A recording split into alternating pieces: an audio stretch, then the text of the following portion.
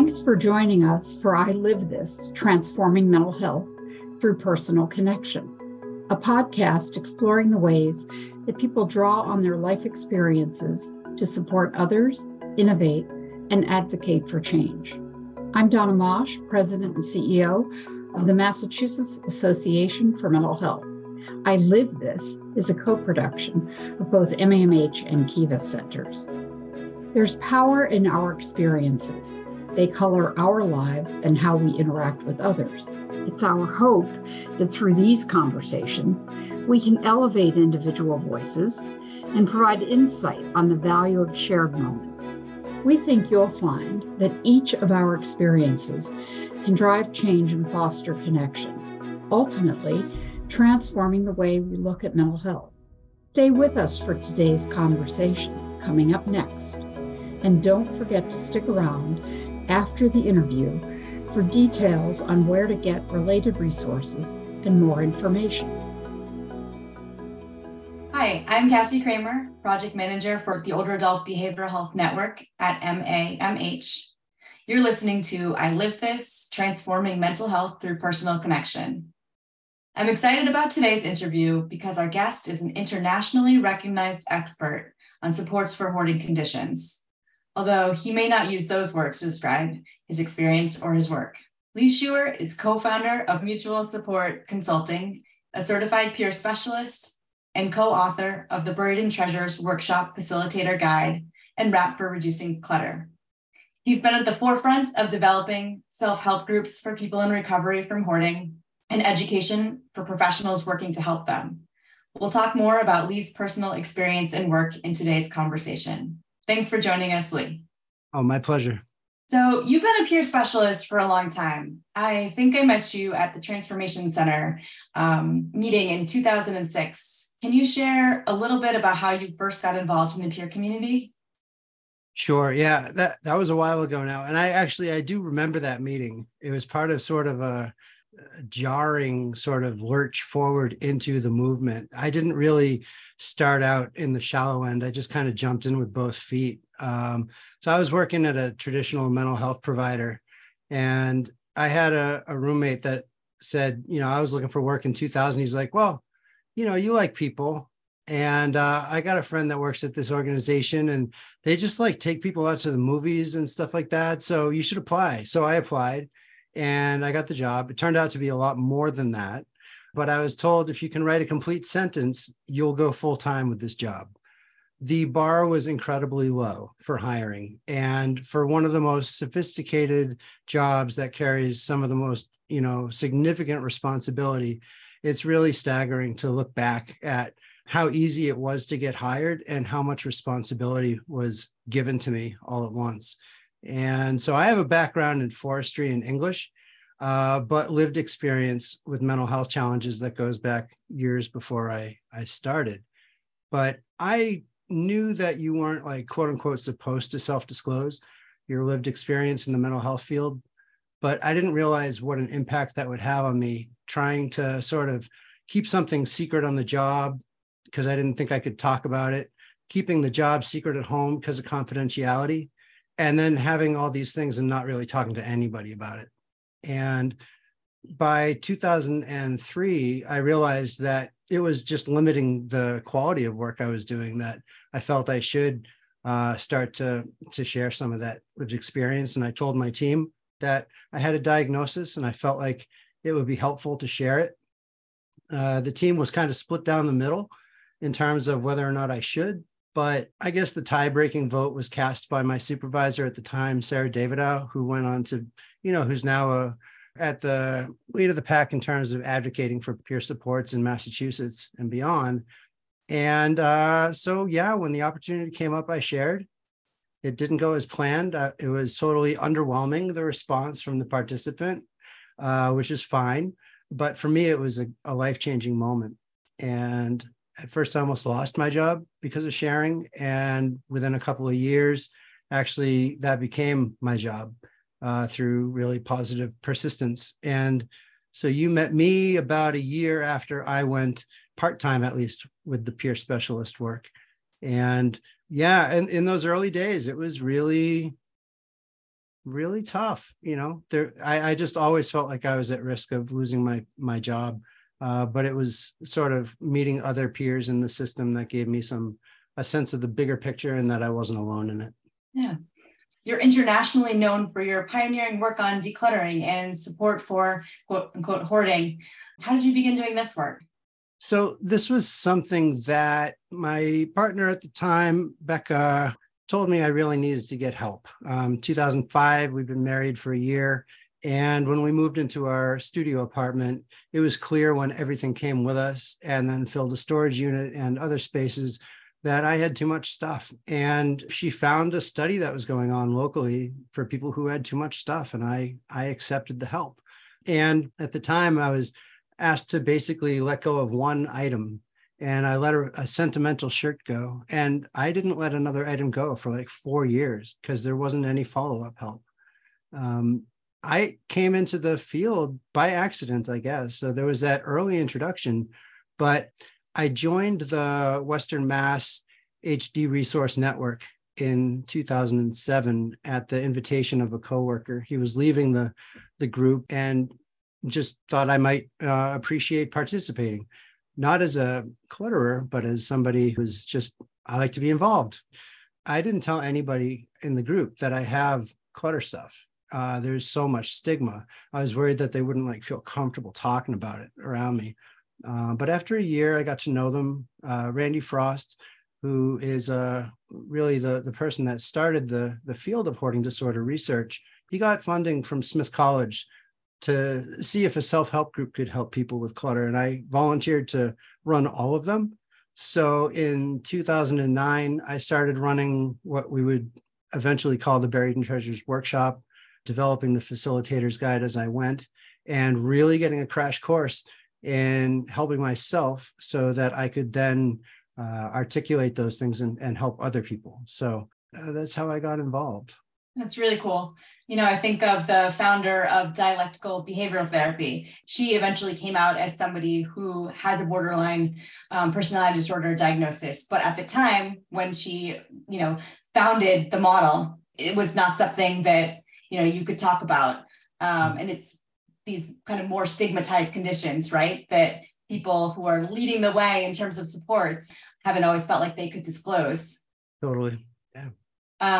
But I've seen firsthand how your work has really transformed the way that people think about something that has a lot of negative associations. And that's led to the creation of a network of local supports that people are more likely to access. Can you talk a little bit about your efforts to counter negativity and promote inclusion? Yeah, I think one of the most important sort of building blocks of all the work we do, the kind of people we are and what we do, is language. And the term hoarder is where I start, and just kind of looking at the negative messaging that has come from media about people called hoarders, right?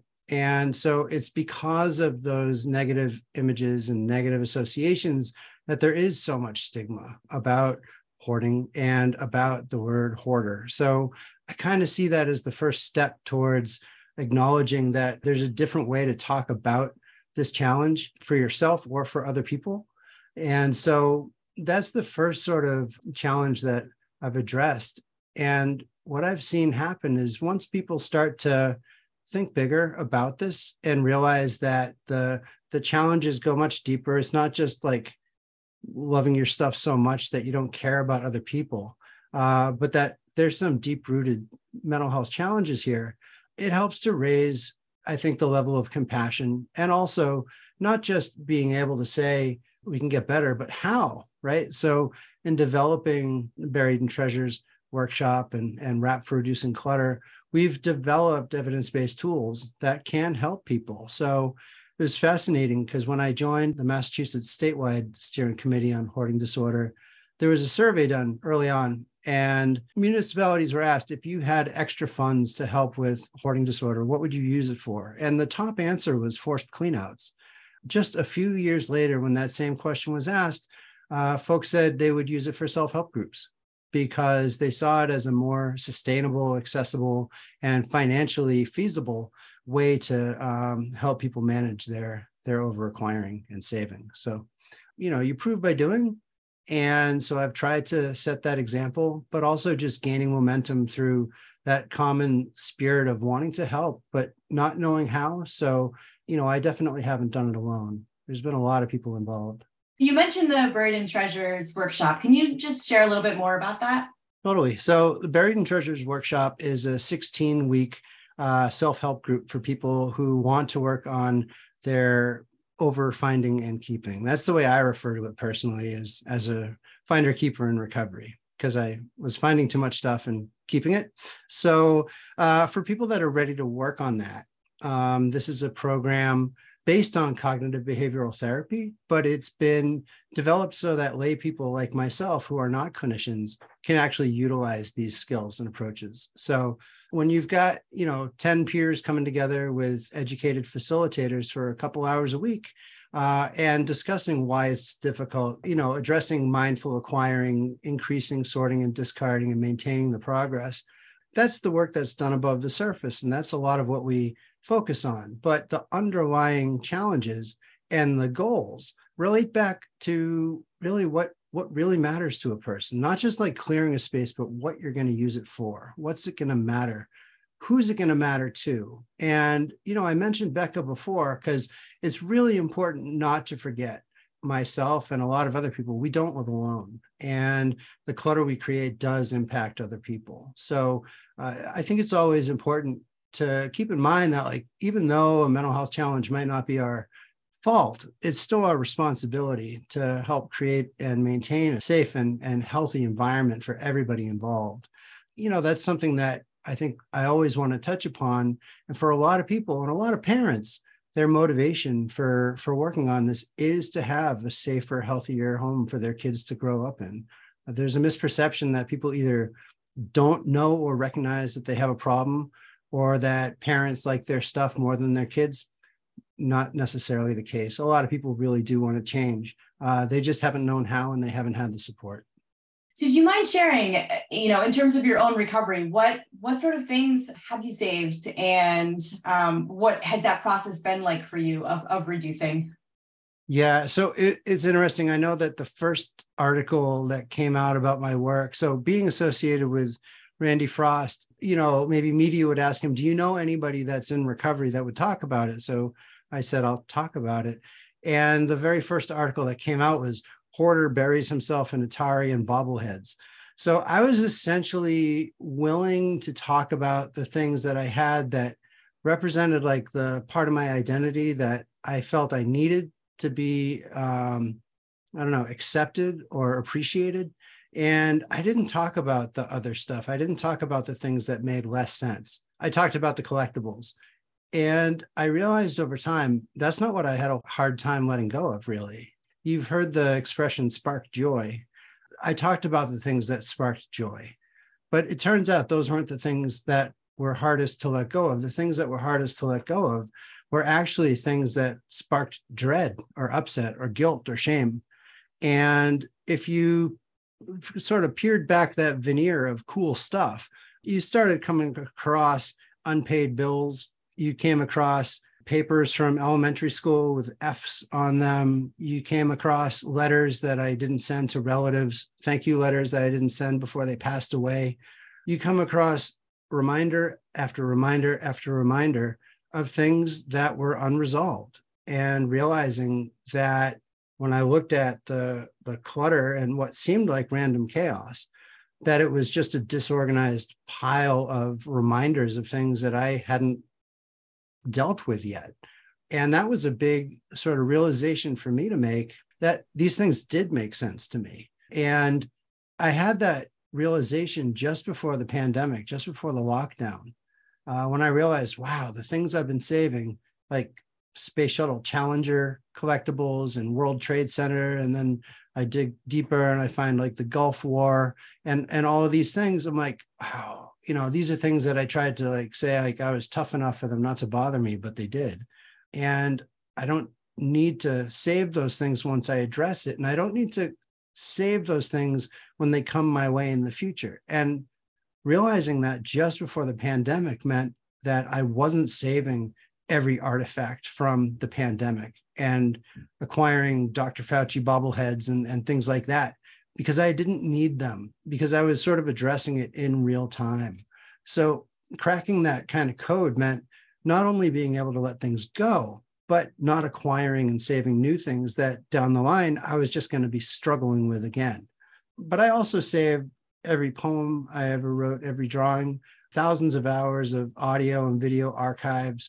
And a lot of those things are really special and meaningful. But then I dig a little deeper and realize that a lot of the messages in those, even when they're like happy, there's still some self-doubt, there's some fear in there. So I came to understand that, yeah, there's more to work on for myself. And I have tremendous amount of archives just from my experiences as a peer specialist, as a peer in the system. Starting before I was a peer specialist, just regular mental health worker. And the first poem I came across was from the very first overnight shift I worked alone, New Year's 2001, very first one, very first night, very first stressor that I experienced, and I wrote about it. I've just spoken with a man who will toast the new year with a glass of ginger ale. I shall do the same because I said I would. It was 3:30 a.m. when the phone rang. That's the first time I've had to deal with something like that. He said he couldn't sleep, and I said I couldn't blame him.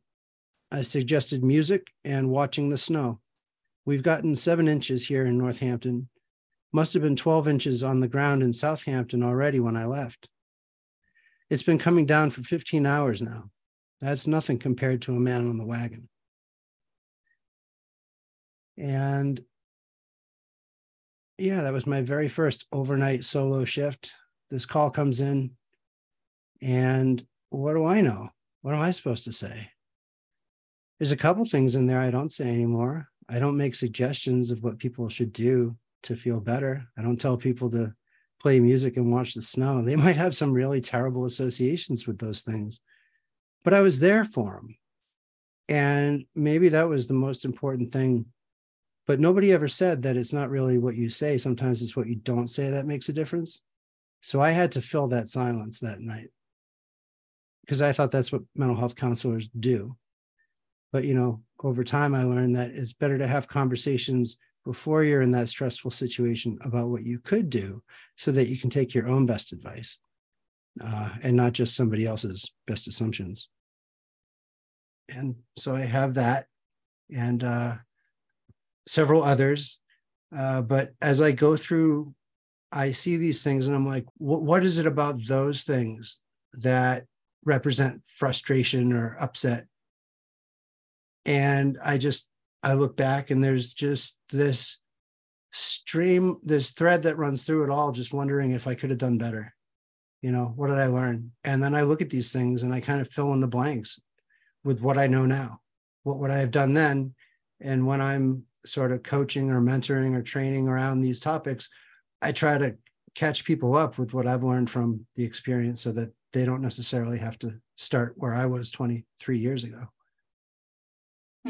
So I hear you showing how, you know, that kind of work is a much more meaningful process than a clean out, a forced clean out, and has a longer impact because of its kind of focus on not acquiring in the future as well. But then I also hear you saying how recovery is a fluid process, right? It's not just this magical line that people cross over. I know from our conversations that self-expression and creativity has been a part of your recovery as well. Can you share a little bit more about that? Or is there any music or poetry you'd like to share? There's a certain point, I think, where words fail us. And we all have, hopefully, a way to express ourselves when that happens. And for me, I find music to be almost like a universal language. But it's a language that I stopped speaking in when I was 18. So I played from 7 to 18 classical music. And I auditioned for an orchestra at 18 and was told that I would have to work really hard. I could be accepted, but I'd have to work really hard to get in. And I quit because I wanted to play music. You know, I didn't want to work music. So I quit right then and there. And a couple of years later, a friend played a track by Frank Zappa called Willie the Pimp on the album Hot Rats. And there's an intro riff by Don Sugarcane Harris to that song. I heard that and I walked into a used instrument store. I bought a violin and I started wailing on it and making noise. And instead of Mozart and Beethoven, I was making noise, joyful noise, angry noise, all kinds of noise, and just like letting it rip. And that became such a release, a way to express myself. It was almost like more like a Jackson Pollock approach to music than a classical performer, very abstract, very all over the place. But if you stand back far enough, it makes sense, I think. And so, since then, I bought an electric violin and started playing everything from thrash metal to quiet contemplative stuff in nursing homes and Alzheimer's wards. So there's a sort of, I think, a song for every mood. I make it all up. It's all improvised. Played with a lot of bands, but it's really about being able to express myself with it. And that's one thing that I hope other people have that outlet. So music, it really exploded for me after 9/11 because everything I was drawing and writing looked like the World Trade Center. I could not get away from that imagery. And that's when I really started playing violin a lot more because it was nonverbal, non-visual, but I could get out those feelings without people trying to attach it to something specific. And anything you'd like to share in terms of your drawings or writing? Sure. It's interesting. You mentioned about like forced clean out. So the very first task I had when I was hired was to help with a forced clean out. I had no idea. I just thought I was doing an awesome job because like the apartment was like spotless and he wasn't going to be evicted and everybody's like giving high fives and great job. And I felt on top of the world. You talk about, if I knew then what I know now, that's very, very challenging. But I came across just a drawing, a simple sort of cartoony drawing that I had done about that experience. And it's just, and I'll share it with you so people can see it online, but just these little circles, very basic line drawings. And it just says, where'd they put all my stuff? And that question killed me, because down the line, we remained in touch and I kept working with him once I actually really started to specialize in this.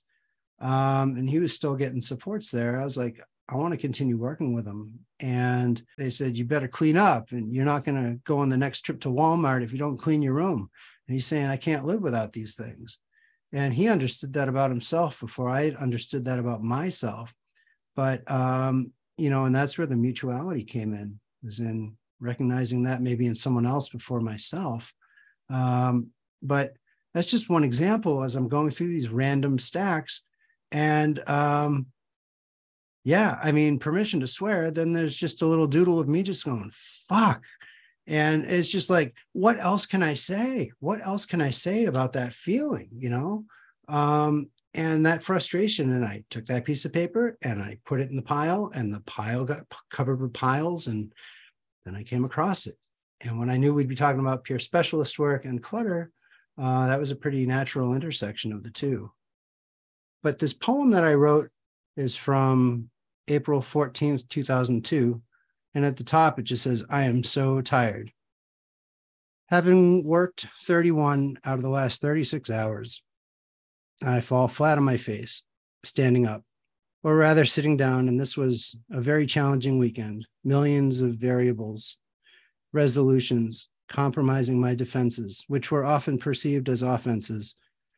Experience has taught me that it's easier to come back, having withheld a comeback, because Sundays follow Saturdays. Tempers follow temperament. Sometimes logic falls short. So we move the goal closer. We shift the wind. We defy the refs. We play to a tie. Nobody loses when everyone wins. The winners take nothing, but give it all back. The offense fights for the home team, and the crowd of 4 go wild in the flowers growing on the field. It's not just a game. It's not a game at all. It's life, everyone's life. And I'm tired. Having worked hard without sweating, I go home calm, having won for both sides. that was, after a 31-hour shift, because it nobody could cover. So I just kept working shifts. And that's what happens in community mental health sometimes. And you go above and beyond, probably to places that you shouldn't, because you feel like if you don't, no one else will. And you put yourself in situations, physical, emotional, that are precarious. And you look back and you go, I would never do that again. Never do that again. But hopefully our instincts can guide us through and things work out okay. I've been speaking with Lee Shuer, co-founder of Mutual Support Consulting. His website, mutual-support.com, features more information about his programs, workshops, services, and other resources on peer support, collecting, and much more. Thank you, Lee, for sharing your insight and experience and how you're using it to help others. We're so grateful for the opportunity. Thank you. Thanks for joining us for I Live This, Transforming Mental Health Through Personal Connection, a podcast from the Massachusetts Association for Mental Health and Kiva Centers. You can find more information about the podcast and past episodes at MAMH.org. If you have questions or comments, or would like to share your experience, email us at info@mamh.org or find us on social media. Next time on I Live This, a conversation about body image, culture, eating disorders, and anxiety.